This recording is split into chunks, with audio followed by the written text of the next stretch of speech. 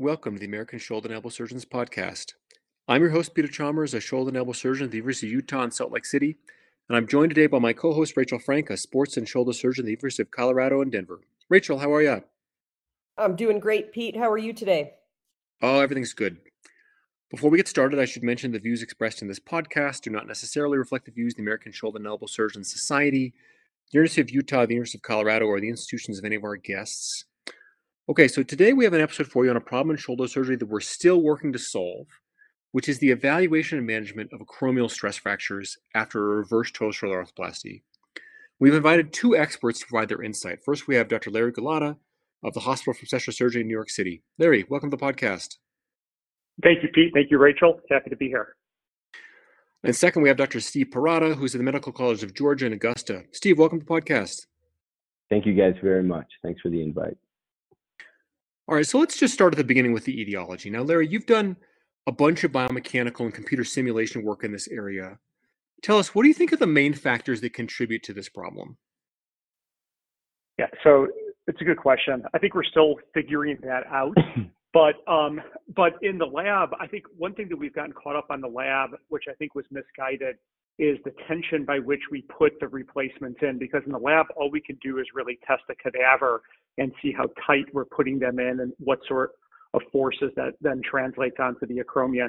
But I'll tell you, I'm curious to see what you guys think about it. But in my clinical practice, I find this to be more of a dynamic problem. In fact, actually, the shoulders I put in a little tight that are stiff, those don't seem to be the ones that get acromial stress fractures.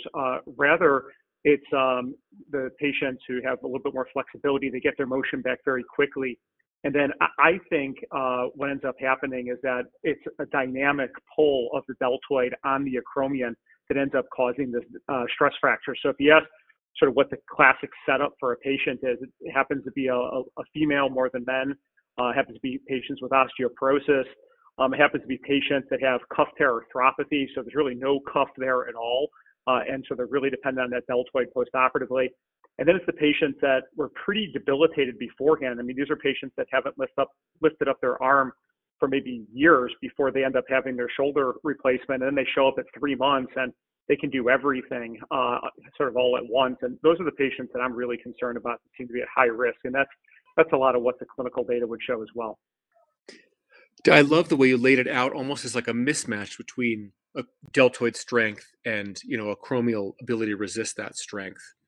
I wanted to follow up with you with one specific thing you guys did with the coracoacromial ligament. Now, I've read this paper several times and I still have trouble wrapping my head around how cutting the CA ligament increases the strain. Tell us about that.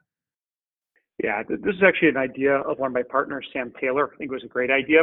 And his thought was that that ligament is there. We don't respect it very much. Every acromioplasty we do, we take it down. And a lot of shoulder replacement surgeons will take it down as well. But it's a pretty robust ligament. And therefore, it must be seeing some load somewhere along the way. And we found that in the laboratory, when you cut that ligament, the stress ends up concentrating right at the scapular spine. So it doesn't necessarily increase the overall stress on the acromion itself. It just concentrates it all at the scapular spine.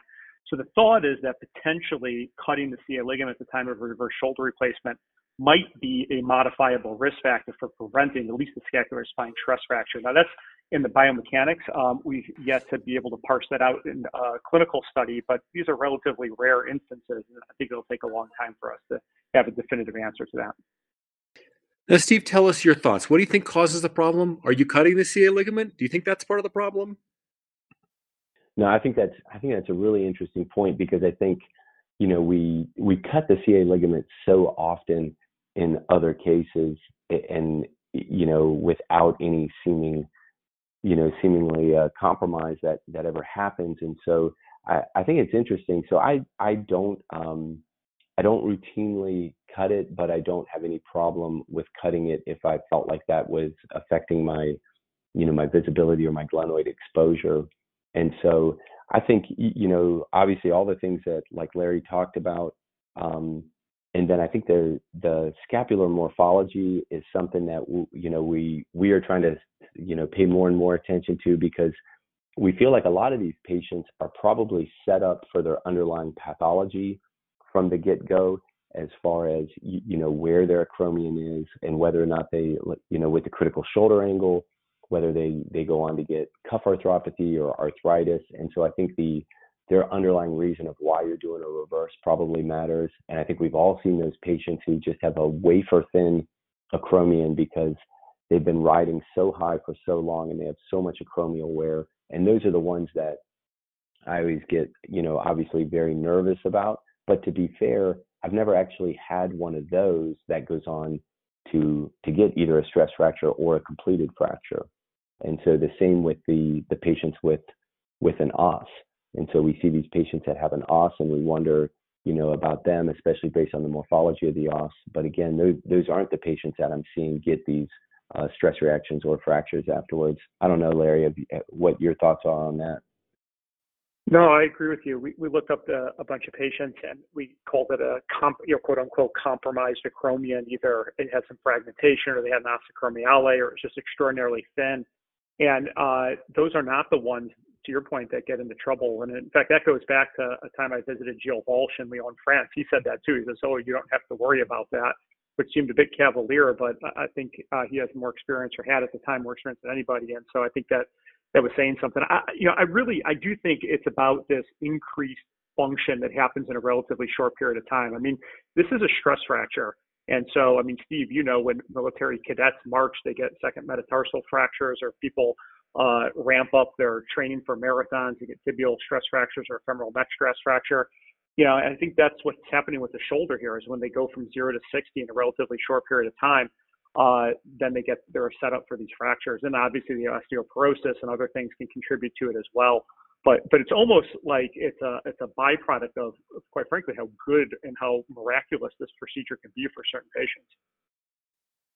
Yeah, I think that's a great point. And I think we try to, from looking at these so much, that patient that you described, kind of that high risk elderly female, inflammatory arthritis, osteoporosis, all those pre-existing factors, we kind of talk to them and say, we try to head it off in the past by saying, like, listen, in your post-op, period, if you're getting any soreness on top, not like, muscle strain like some of them get, but actual that pinpoint acromial soreness, like if you get any of that, then we're kind of shutting you down, and we're taking a step away from therapy for a few weeks, and we're really going to slow things down. And we counsel our patients, those at-risk patients, on that ahead of time, because like you said, they feel so good. It's otherwise hard to keep them in their sling. I mean, they're feeling good, and they're using the shoulder for the first time in years, sometimes, more than a decade. They want to use their shoulder. And so I think it is really hard to slow them down. Yeah, I think you make a really good point there, Steve. And I've noticed that too, that a lot of these have some sort of like prodromal symptoms or so. I've had a couple patients where it's been very acute. Obviously, there's a subset of patients that do have traumas. They fall and they can break their acromion. And that's been a rare group of patients, I'd say. But most patients, for me, it's almost always, it's really that 3 to 6 month point.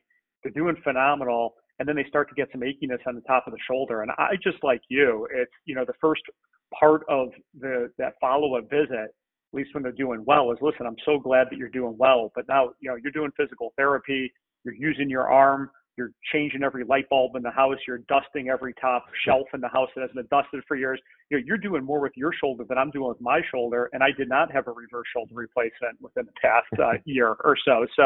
So we need to calm it down. And for me, even a lot of those patients, I've been quick to take them out of physical therapy. A lot of our New York patients really feel like they have to do physical therapy, and they're going to be in physical therapy for months and months. They love doing it for some reason. But that 3-month patient who's doing really, really well, I'll tell them, hey, listen, I don't think you need to do physical therapy anymore. I think just using your shoulder is all you need to do.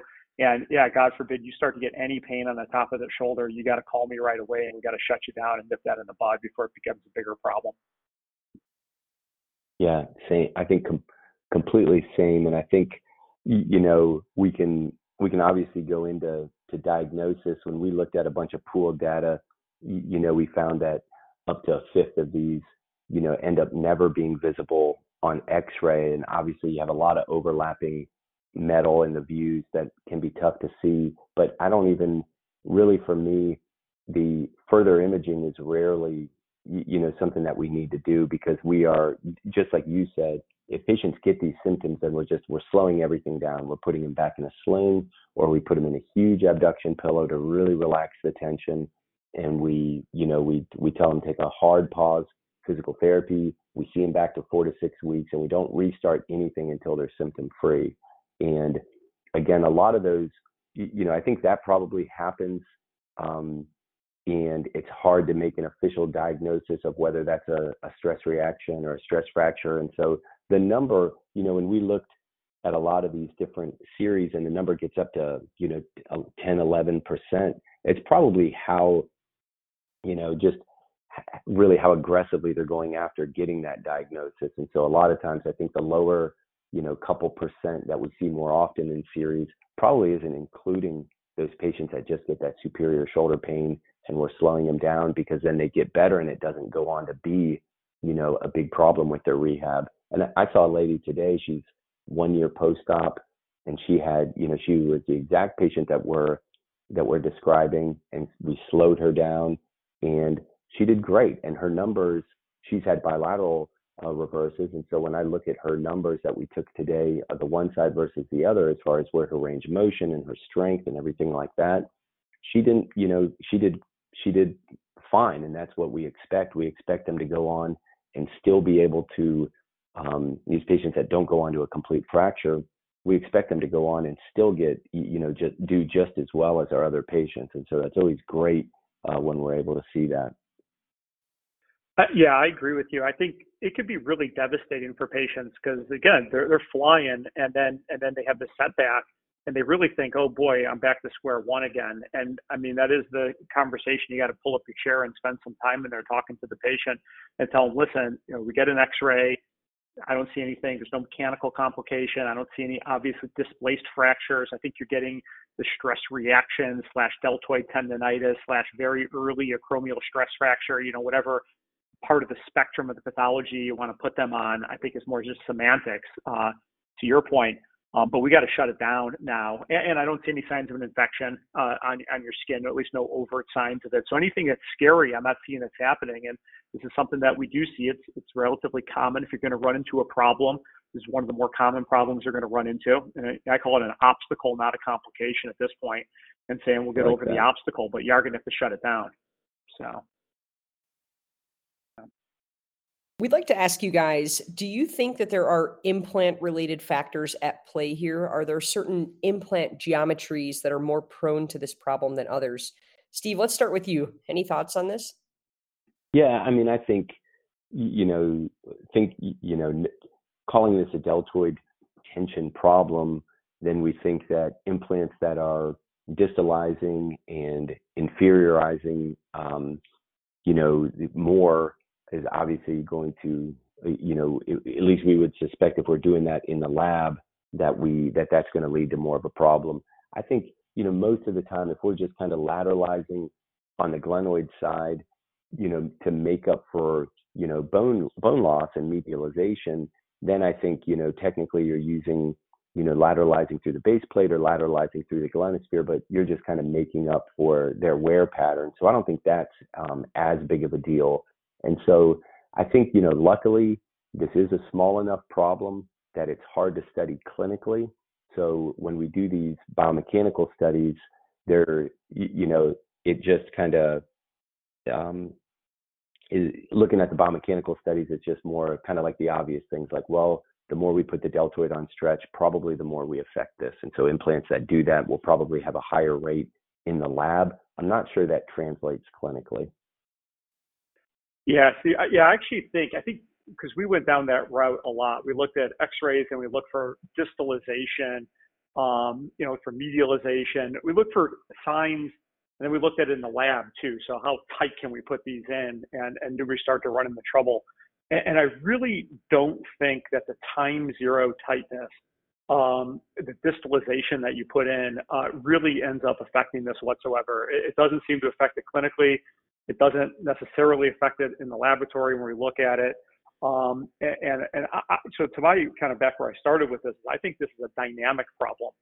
Now, I'm going to say the short answer and the official answer to your question, Rachel, that I'm going to stick with is that I don't know. and I'm not making any hard and fast decisions or proclamations here.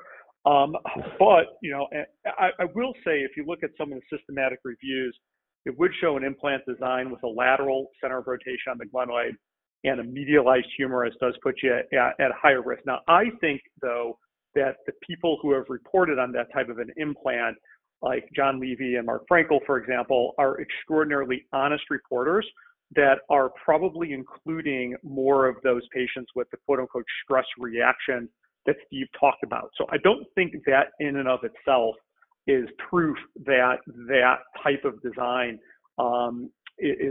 puts you at risk. That being said, if you do start to look at free body diagrams, that type of design does start to decrease the moment arm that the deltoid works. And therefore, the deltoid does have to create more force because it has less torque. It has a lower moment arm. It needs to create more force to achieve the same amount of rotation, to go back to high school physics. And so I think from a theoretical standpoint, there could be some hand-waving explanations. But I would say, again, the short answer to it, that's kind of just a geek out session right there. I don't know is the short answer. It's interesting. We showed the same thing in our own lab, that what you said about lateralized center rotation with medialized humerus, that really puts the deltoid at more of a relative disadvantage and requires greater force in the deltoid to create the same amount of motion. But I totally agree with you that it's probably not that simple, because that's one among a multitude of factors. There's other factors people talk about. Like, we had John Levy on our podcast, and he had like CTs of 50 of these that he'd had, and I think he's particularly interested in this problem, so he's collecting them. But he mentioned that he thinks that some of them are impingement related. There's also people who talk about this being related to base plate screw positioning, that if you get your screw in the wrong spot, that maybe that's the source of a lot of them. Do you think these other alternative explanations play a role in some cases? I mean, are each of these fractures different depending on where they occur? What do you think, Steve? I think it's interesting. I think one of the things that, preoperative planning, understanding of, all the different systems that are out now that are letting us have intraoperative kind of guidance, either with a CT navigation or augmented reality. I think we're all getting a better understanding of scapular morphology, from that view of the glenoid that we get. And so I think it makes sense to me, if you are trying to get that superior screw and you've got a drill and you're kind of going over and over and over again, just trying to kind of guess, find a column of bone, that multiple passes with that drill could lead to a stress riser there. I think, Dr. Crosby's data, my predecessor, was kind of blamed that superior screw. The numbers were overall pretty small. They were, only looking at 100 patients in one group, a couple hundred in the other group. So, those kind of numbers, those statistics can really get skewed with just a couple findings one way or the other. We haven't seen that data kind of continue forward, but I think it's because of our understanding of the anatomy a little bit better. Now, when we're putting that superior screw in, we're using whatever technique that you use. I think that's in bone, and so I think the screw itself probably was not responsible for a stress riser. I think it was just multiple passes, and I think again the planning these cases, looking at the scapular morphology more, I think you can avoid that now. And so I think you can feel comfortable putting a superior screw in whenever you think that you need that. Yeah, I talked to John about this a lot, and I would say that at least my patients, when I'm trialing patients intraoperatively, I'm not noticing significant impingement of the acromion on the greater tuberosity. And I am looking for that. Every now and then you will see a patient that starts to engage at about 50 degrees or 45 degrees, and then that's a patient that I am going to adjust either my implants or maybe do a little tuberoplasty, but I'm doing that more for just postoperative range of motion than concerned that they're going to ultimately end up with a stress fracture. But again, John thought about this a lot, and he feels pretty strongly about it, and I've had these conversations with him, and I'm not entirely sold. I think the superior screw is an interesting one. I think, I would say we all probably have some devastating, or at least in an X-ray, of a fracture propagate from the tip of that superior screw, go through the scapular spine, which, as we all know, are really the bad actors here. And it's scary. And I think there may be something to it. I don't put, if I'm using a system that allows you to put a 12 o'clock or something maybe even just slightly posterior to that, a screw. I do that unicortically, and I do it unicortically for two reasons. One is because I don't want that to go right to the base of the spine of the scapula, and the other two is I think another sort of underreported issue with reverses can be if that screw goes right through the spinal glenoid notch and bags the suprascapular nerve. I've had patients I think that have come back and seen patients that have some pain and some excessive weakness that they've had. Now, I'll tell you, a lot of times it does get better, but that's just something I'm trying to avoid by a unicortical screw in that location. That's super interesting about the suprascapular nerve thing. I think that's something that probably sees us more than we see it. So we mentioned a little bit about all of Levy's work. Probably the most important contribution he's made is with the classification scheme. So tell me, Larry, are you using this classification scheme clinically? Is it helpful to you in deciding what to do? Yeah, it is. I think 1 and 2, I'd probably lump into the similar categories because 1 and 2 are the ones that, I don't want to see, but I do think that we got a shot at getting these patients through it non-operatively. It's the type 3s, the ones that are way posterior at the really scapular spine fractures. Those are bad actors. And those are ones that I've learned from John. I'll be honest with you, I've never fixed one myself. But I do think based on the work that John has done, the next time I see one acutely, I think it makes some sense to try to fix it acutely. Because I think one of the problems we've run into in the past is that we have waited for these to go on the non-unions, and we know that the bone is bad to begin with, and then you're trying to deal with the non-union, and that's part of the reason probably why we've had not so great outcomes with fixing those historically. But I also know that if you let it go on to a non-union, it's kind of game over for that patient. And so I think it's probably worth a shot at trying to salvage that shoulder by fixing it. But the 1s and 2s, my algorithm right now would be to continue to treat those non-operatively. I'll tell you anecdotally, I've had a couple patients, I'm sure like all of us, right? You see your own complications and then you see everybody's complications, regionally. And so, I've seen a handful of these where everything with the surgery looks like it was done great. And then they develop a scapular spine fracture, and they're usually exactly that high-risk patient.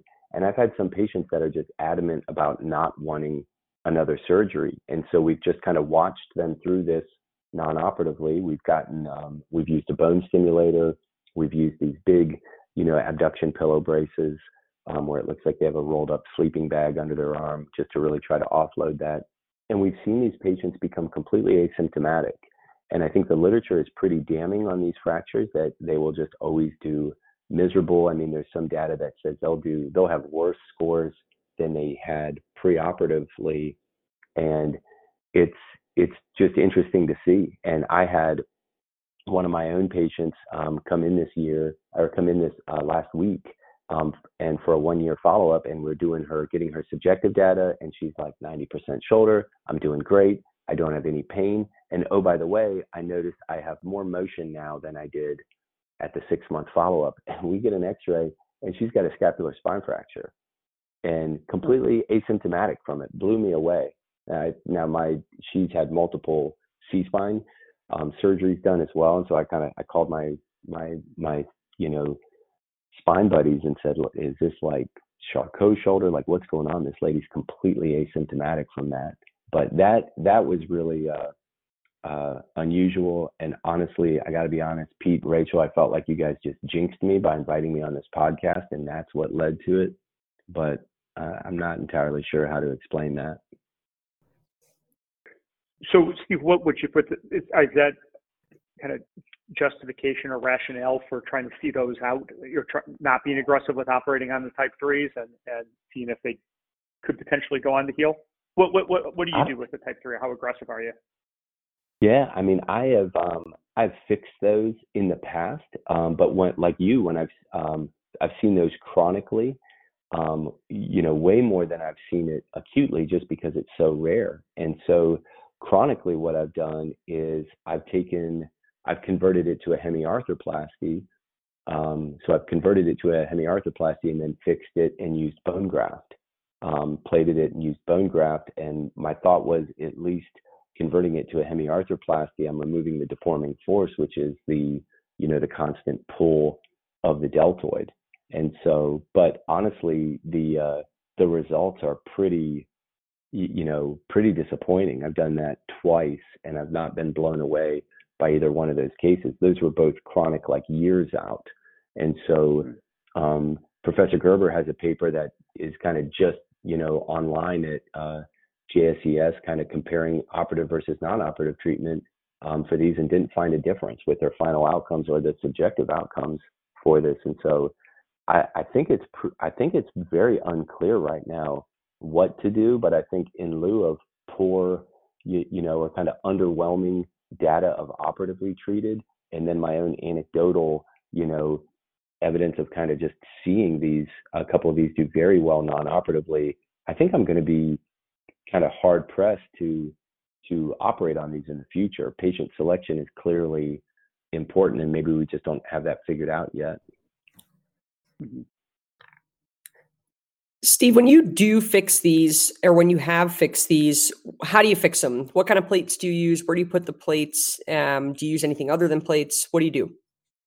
Yeah, so that column of bone, if you look at your saw bones, that column of bone is not great, but a plate on the spine biomechanically is what's going to kind of resist this the most. You can get a smaller plate, but that's like a 2-0 plate, kind of just above the spine by peeling off the supra, which is in these patients non-existent anyway. And so I add bone graft. These are elderly patients.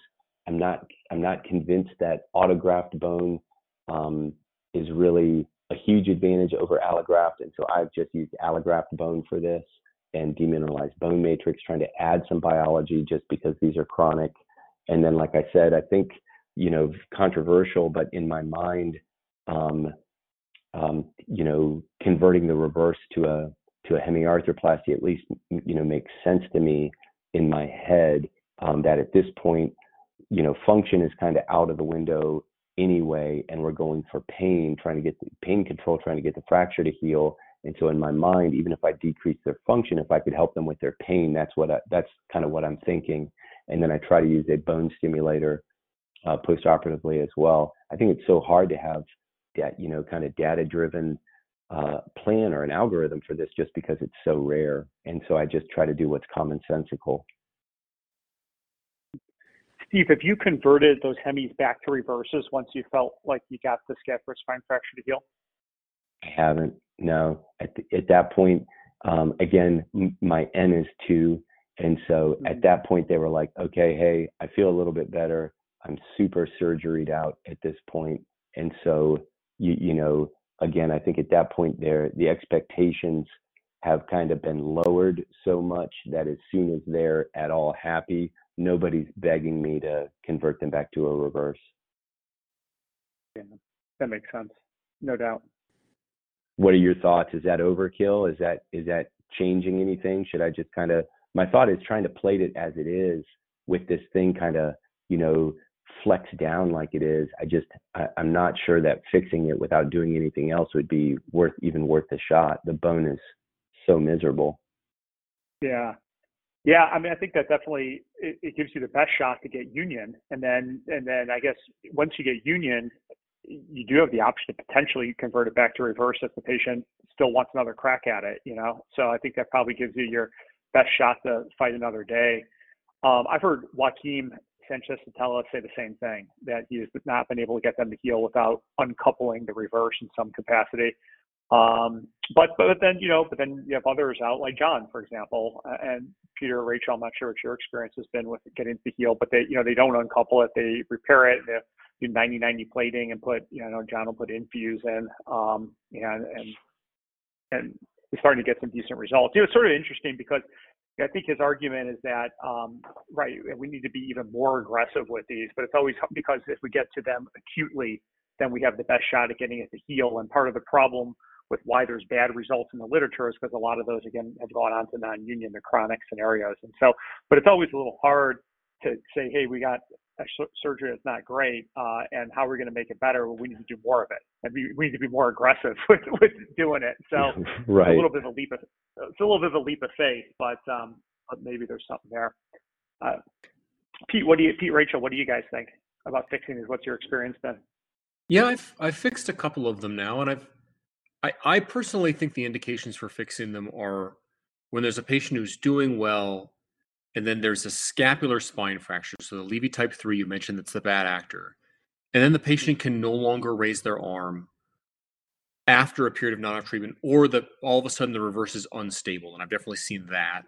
Or all of a sudden you lose that tension, and then the patient no longer has stability within the construct. But I'm with you that, and this is what I was so curious to hear you guys' thoughts, that I do think there are patients that can do well with these fractures, and I've seen that. So I have trouble predicting who's going to be the patient who does well and who's going to be the patient who still can't raise their arm 3 months later, and now I'm going to say, I wish I'd fixed this 3 months ago. So I'm curious to hear your guys' thoughts. What does the future hold? Are we going to be able to predict in the future who the real bad actors here on these fractures? What do you think, Larry? What do you think the next steps are for this injury?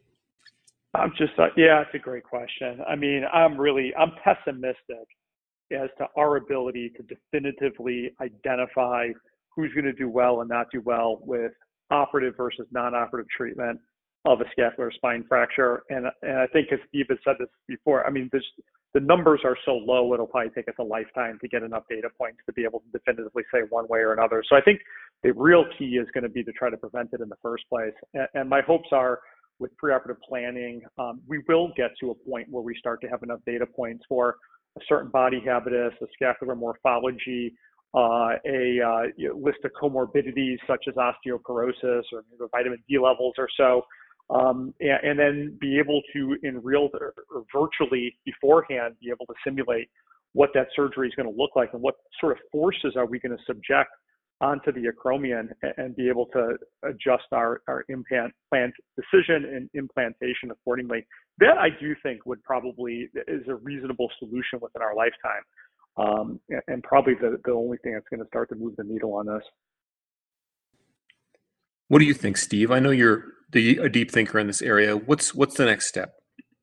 No, I think that's it too. I think I agree with everything Larry said, and then I think the other thing is this kind of this understanding that really, that we look at the scapula and we just say, boy, that's a goofy shaped bone, and we say, boy, these look really different, when we're looking at big groups of them, or if we're doing cadaveric studies, when we're doing the biomechanical things and looking at saw bones, it's easy to think that these are all the same.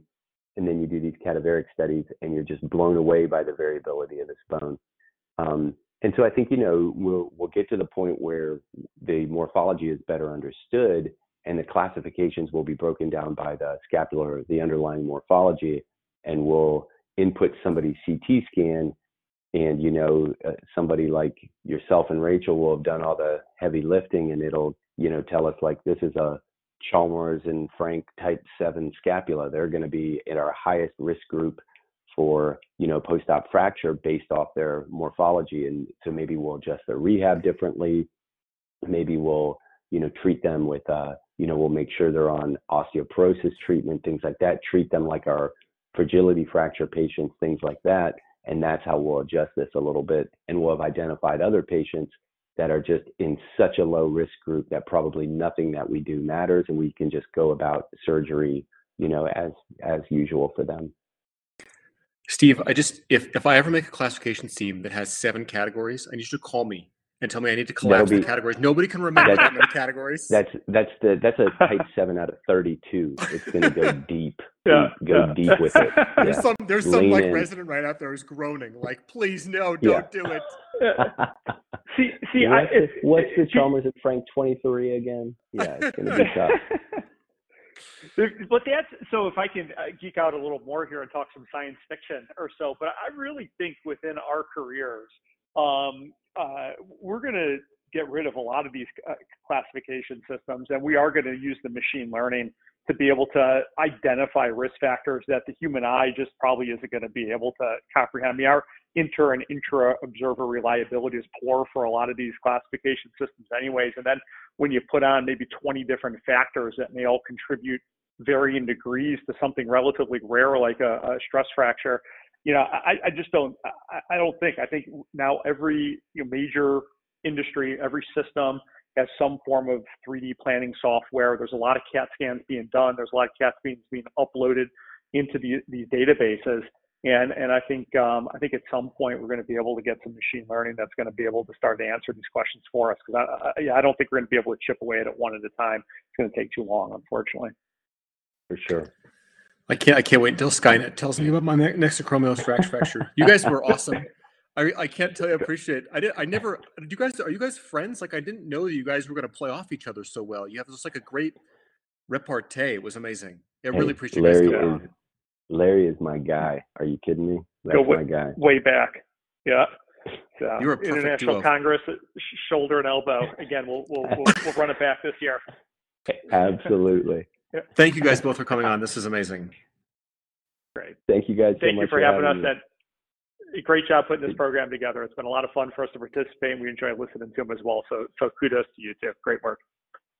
Well, thank you both so much. And Pete, I just want to clarify, everyone in the ASES is friends, including Steve and Larry. So we're all best friends. But I agree with Pete. You guys were phenomenal and one of the best dynamic duos we've had. So thank you both for being on.